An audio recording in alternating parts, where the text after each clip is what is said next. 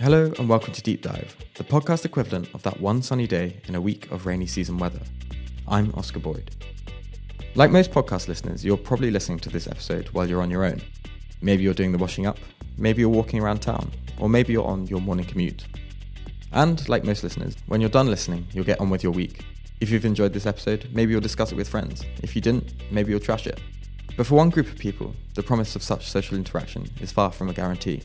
Instead, what follows is isolation, the continuation of what may be years of permanent seclusion from society. In Japan, the people that make up this group are known as Hikikomori, and it's thought that there are about 1 million of them, or around 1% of the population. They face serious social stigma, and the issue is only slowly being seen as a problem that needs more attention. Today we hear from staff writer Andrew McCurdy, who earlier this year met with some of these Hikikomori to talk with them about their condition, and in some cases, their ongoing recovery.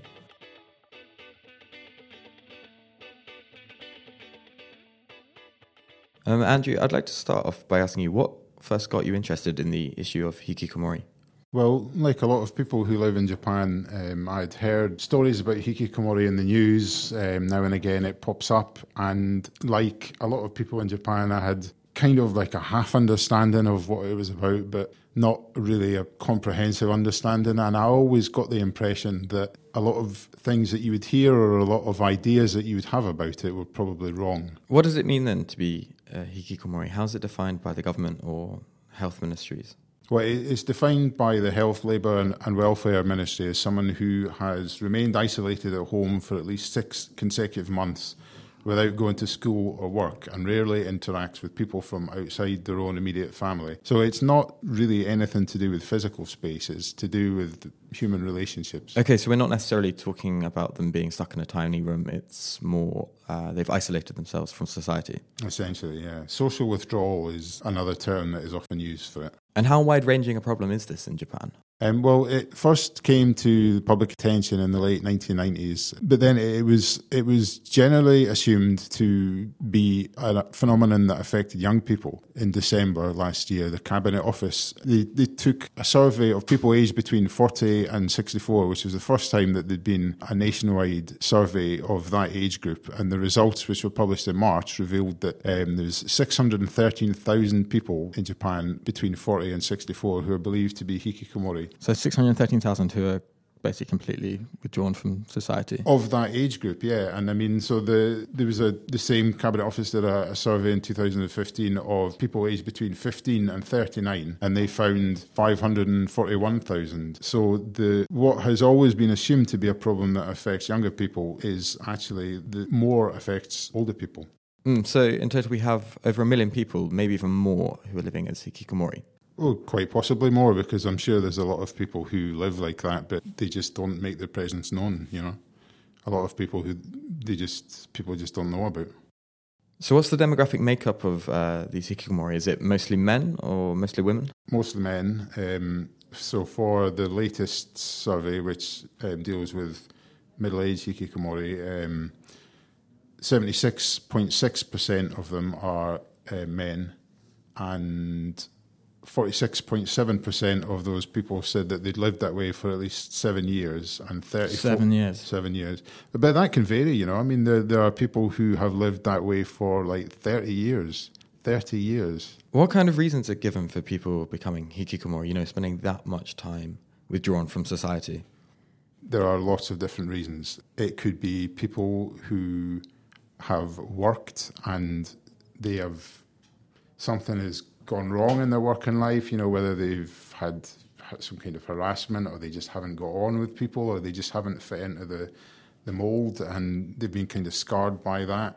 And could be people who quit their job to look after elderly parents, because that kind of thing is quite common in Japan, and they haven't been able to get back into work. It could be young people who were bullied at school, or who haven't had a good time at school, and they've withdrawn through that. Although it seems like one other factor that is quite important is that it can be family relationships that go bad, and that can be the cause of it.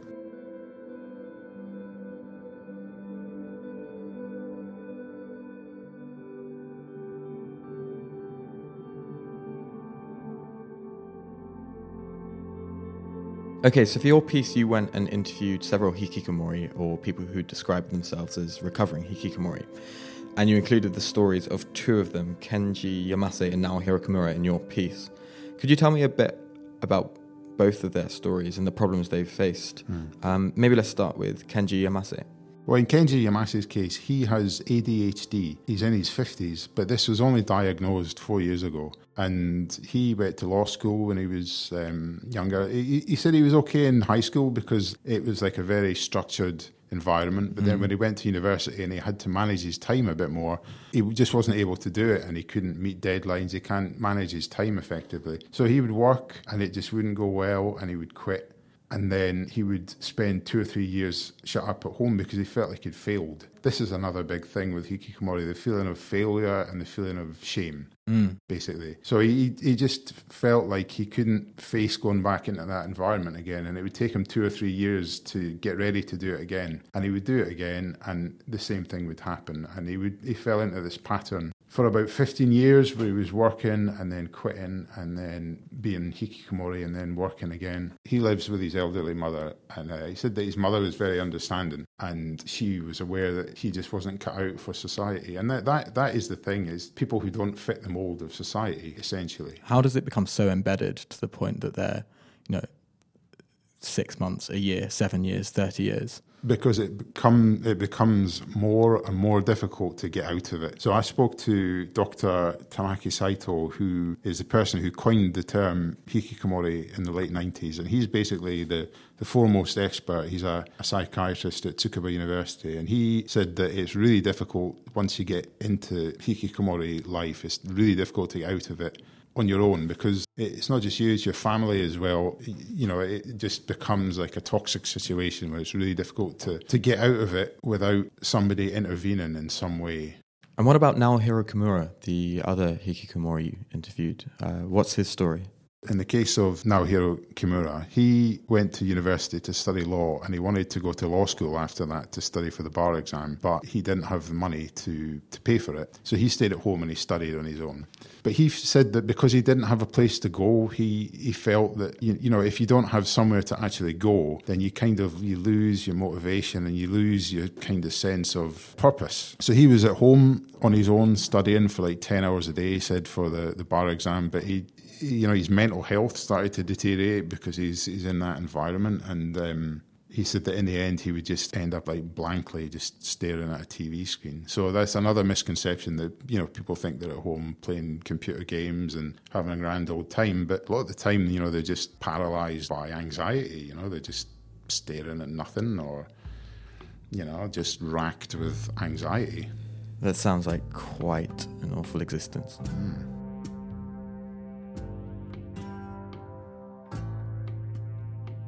So both these two, Yamase and Kimura, define themselves as recovering hikikomori.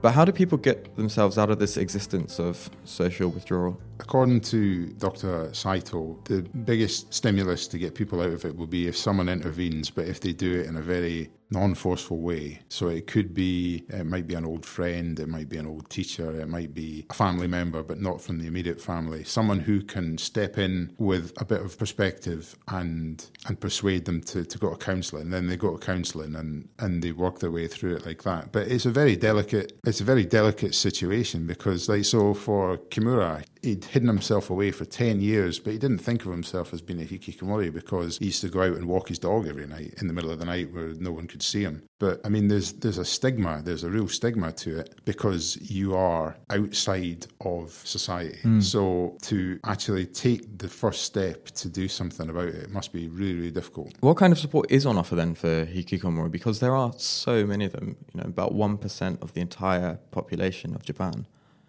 So I spoke to a journalist called Masaki Ikigami, who has written about hikikomori matters for about 20 years. He said that there are very few support services for hikikomori aged 39 to 60. When the Cabinet Office announced the results of this survey, the Welfare Minister described it as a new phenomenon.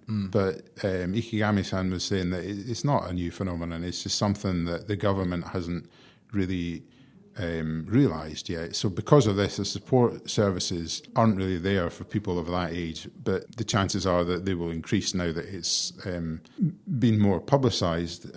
He also said that support services for younger hikikomori, which he also said are very understaffed and very underfunded, are overwhelmingly geared towards getting them back into employment. So as if that's the ultimate goal, So is kind to of make them productive, so to speak. yeah, just get out of the members of house. society. Yeah, get out of the house and get them into a job, and that's the main thing. But he was arguing that, you know, first of all, you've got to treat them as like people who have suffered trauma, essentially. You know, you need to think of it as if you have been in an environment where it has effectively damaged you, you can't just thrust them straight back into that straight away and expect it to be successful.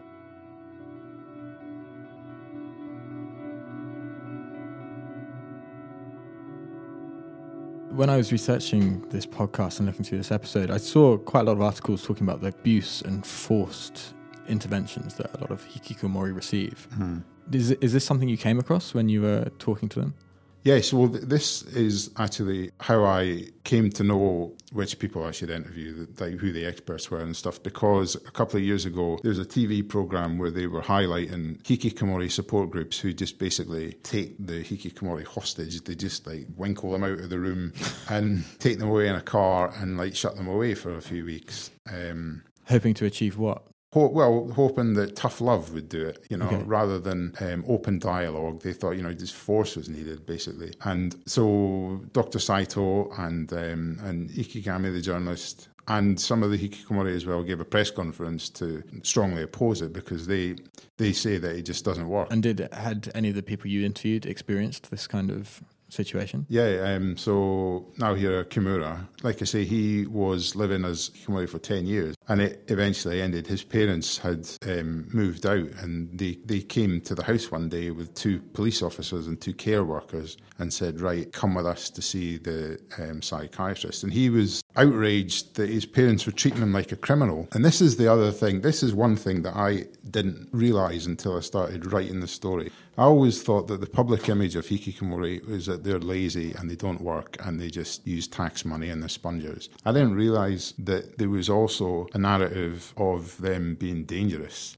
So when hikikomori first came to public attention in Japan was in the late 1990s, and there were 2 incidents in 2000 that happened in quick succession. One was a man in Niigata was discovered to have kidnapped a 9-year-old girl 9 years earlier and kept her hostage in his room. And then soon after that, there was a young person who hijacked a bus and stabbed some people in the bus. So when these stories were reported, people began to think of hikikomori as dangerous. The phrase that was used quite often was that they were like some kind of underground army, just basically waiting to kill their parents or waiting to harm people. And then that image gradually gave way to more of an image of just laziness. But in the past few weeks, this narrative has surfaced again because of what happened in Kawasaki. Now, a man armed with a knife has attacked a group of schoolgirls in Japan. Where a man who was described as hikikomori stabbed and killed some school children, and then following that there was the former bureaucrat who killed his son because he said that his son was a hikikomori and that he was likely a danger to society. So this issue has resurfaced in recent weeks, and people who are involved in supporting hikikomori, and you know, people like Dr. Saito and stuff,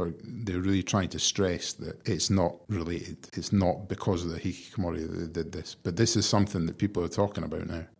It does seem strange to treat it as a criminal issue when essentially it sounds like it's a mental health issue. Well, I mean, it was. So the Tokyo Metropolitan Government offer support services to hikikomori, but until April this year, that was under the jurisdiction of their juvenile delinquent department. Now it's under the jurisdiction of their health and welfare department. I was surprised that it had gone on for so long like that, because it just wasn't something that I associated with crime. But this is a misunderstanding that I had, because it seems like a lot of people, that is the association they make, and it's an association that is resurfacing because of what happened over the past couple of weeks.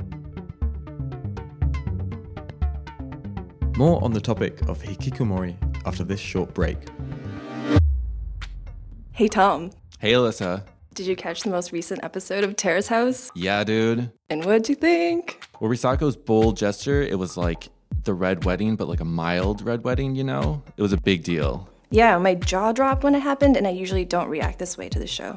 If you love Terrace House as much as we do, make sure to check out Japan Times online for episode recaps and commentary. And don't forget to leave your thoughts in the comments section. New posts come out every Friday just in time for weekend reads at www.japantimes.co.jp. Welcome back to Deep Dive, and this episode in which staff writer Andrew McCurdy talks to us about the issue of hikikomori. What do hikikomori do for money? How do they survive? Well, I mean, they rely on the parents. I mean, most of them, according to Dr. Saito, it's like almost 100% of hikikomori live with their parents. And the people who I spoke to said they didn't spend much, but at the same time, they are completely reliant on the parents for money. And if you look at the survey results of the hikikomori who are middle-aged, 34.1% of them rely on their parents' pension. So with that in mind, what kind of issues are the families of hikikomori facing? Do they face their own kind of stigma? There's a lot of social pressure in Japan to conform to certain ways, and for a lot of parents, they will feel ashamed of their child and they'll try to hide them, basically. One thing that I didn't mention so much in the story, but I spoke to Dr. Saito about especially, was why there are so many hikikomori in Japan. I mean, there are some in other countries as well. He says that in countries like Japan, China, South Korea, Confucian countries, he said, there's a very strong sense that the family should be together and that problems should be worked out within the family. So rather than cast the children out, they will keep them at home, but they will hide them away. He described hikikomori on like a macro level as social exclusion. And he said in the West, where there isn't quite such a strong culture of all the family living together, what will often happen is that if someone runs into problems, they'll become homeless. So in Japan, there's a relatively small number of homeless people, and everyone thinks that's a great thing. But that's because families are keeping those people. Exactly. So he thinks that whether you're homeless or whether you're a hikikomori, it's two sides of the same coin. You're excluded from society, but depending on the kind of society that you live in, it will be dealt with differently. So he says that, you know, when everyone says that it's a great thing that Japan has so few homeless people, he says, well, it's not quite as simple as that, because a lot of people who would be homeless if they lived in a different country, they're still not part of society. Yeah, and again, it just amazes me to such a massive scale. I think one of the interesting things as well about the most recent report that came out in March, in which over 600,000 people between the age of 40 and 64 were found to be hikikomori, is that it really emphasizes this, was it 80-50 problem? Yeah. Can you tell me a bit about what that is? Yeah, so you have a lot of people who are hikikomori and they're in their 50s and they live with parents who are in their 80s. And obviously it's not a sustainable situation. So if their parents die, or if their parents get taken into nursing care, or if they get dementia or something, then they have to look after themselves. And I mean, there are welfare services available for these people, but you've got to go out and get it, you know, you have to go out and apply for it. And a lot of these people, they've lived like this for years and they just don't know how to look after themselves. So it is a problem, and it will become more of a problem as, you know, the longer time goes on. I asked Dr. Saito one reason why there are more older hikikomori now, why the average age is older. He said one reason is that whereas in the past it used to just be something that young people would do, now the average age where people start becoming hikikomori is older. So it might be people who have worked, they've had experience of work, but it's been a bad experience and then they've withdrawn from that. But he also said one reason why the median age is older is because people who were hikikomori 20 years ago are still hikikomori. So it's not like these middle-aged hikikomori are new hikikomori. They used to be young and now they're old and they just haven't got out of it. a lot of these people, so say for example, people who have quit their job to look after elderly parents, and they're doing that for a while, and then they just can't get back into society. I mean, they might want to, but they can't. No company will hire them because they're too old. I mean, that's another problem. A lot of them, because they have these big blank spaces in their CVs, it's difficult to get back into a job. You go to an interview and someone say, well, what were you doing here? And they just say, well, I was doing nothing. It doesn't look good, And so it's not just a problem of people themselves withdrawing from society, they're also being dispossessed by society. I mean, that's something that Mr. Yamase was very vehement about. He said that for him, it felt like it wasn't that he was withdrawn from society, it was that he was being forced to withdraw from society because society was excluding him. And I mean, as I say, there are lots of different people from different backgrounds who become hikikomori for different reasons, but one thing they have in common is that they don't fit the mold, and that makes it difficult for them to survive, basically.